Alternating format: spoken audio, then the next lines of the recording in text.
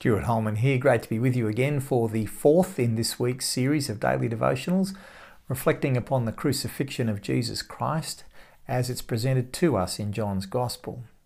Jesus, the King of the Jews, has been betrayed, beaten, humiliated and crucified. And the details of his crucifixion have reminded us of the suffering of God's anointed as it's presented in several places in the book of Psalms. In each case, of course, it is God who vindicates. It is God who shows that his chosen one is indeed the righteous one. And then finally, as we saw yesterday, Jesus has breathed his last and died with a final exclamation that it is finished. Now we know that John's writing his gospel to call people to believe, people who must rely upon his eyewitness testimony as to the veracity of the facts. And so as we return to the narrative of John 19, verses 31 through 37 become of particular interest to those seeking verification. Verse 31. Now it was the day of preparation, and the next day was to be a special Sabbath.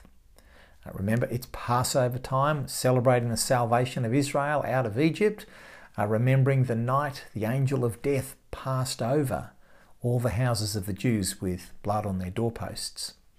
And so on this particular day of the festival, the day of preparation, that was the day when the lamb for the feast was traditionally slaughtered. Symbolically, I guess, Jesus, the sacrificial Lamb of God, is killed on this day of preparation for the great festival, celebrating God's salvation of his people.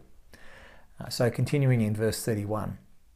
Because the Jewish leaders did not want the bodies left on the crosses during the Sabbath, they asked Pilate to have the legs broken and the bodies taken down. Now, as horrible as this sounds, the breaking of the legs is meant to bring the suffering of the crucified one to a speedy end, accelerating their suffocation.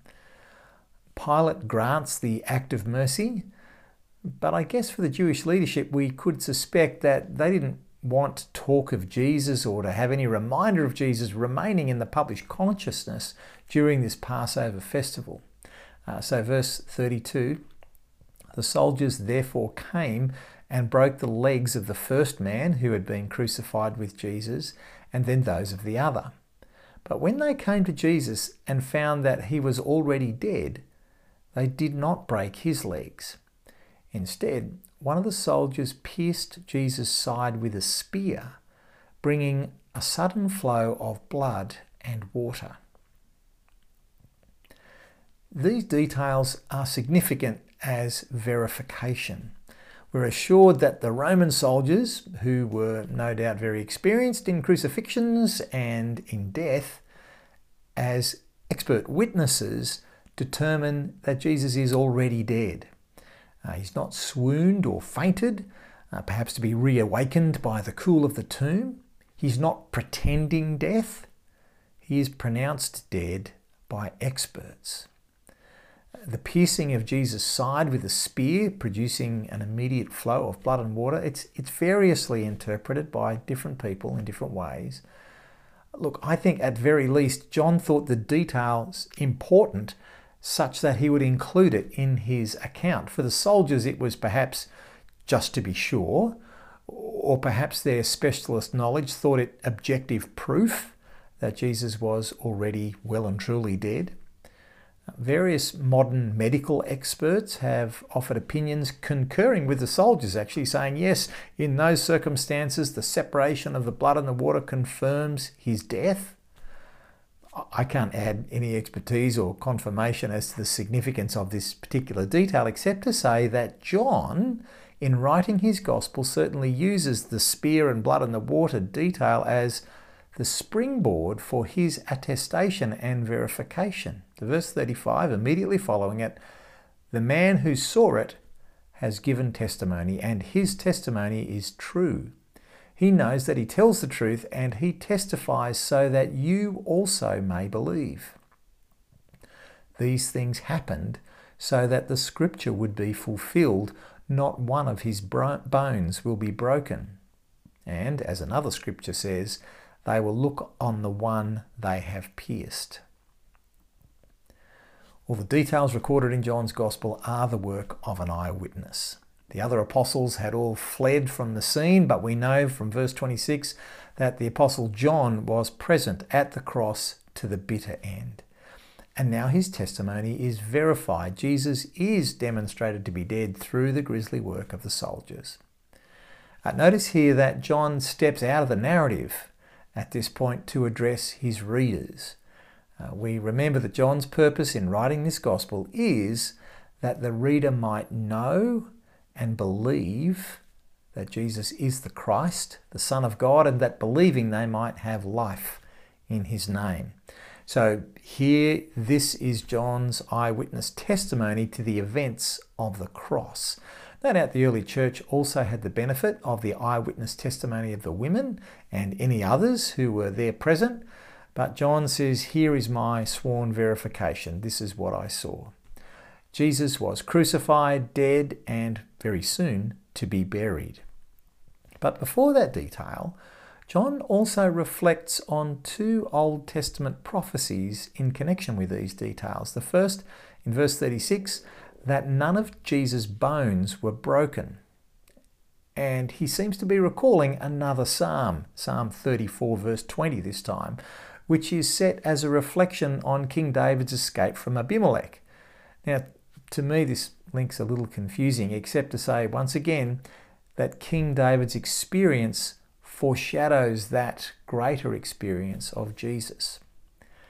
A little more obviously, John's reference to none of Jesus' bones being broken reminds us, of course, of the sacrifice of the Passover lamb in Exodus 12:46 and Numbers 9:12, where in the instructions from Moses to Israelites, none of the bones of the Passover lamb were to be broken. The rules for eating those lambs were intended to prepare Israel's expectations for the ultimate lamb sacrificed for their salvation.